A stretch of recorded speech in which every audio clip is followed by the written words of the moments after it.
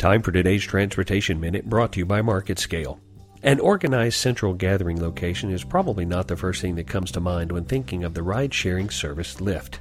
The pink mustachioed company has announced a $100 million investment in changing that image. In a move meant to retain and attract more drivers, Lyft will be expanding both the number of hub locations and the amenities provided at each brick-and-mortar outpost.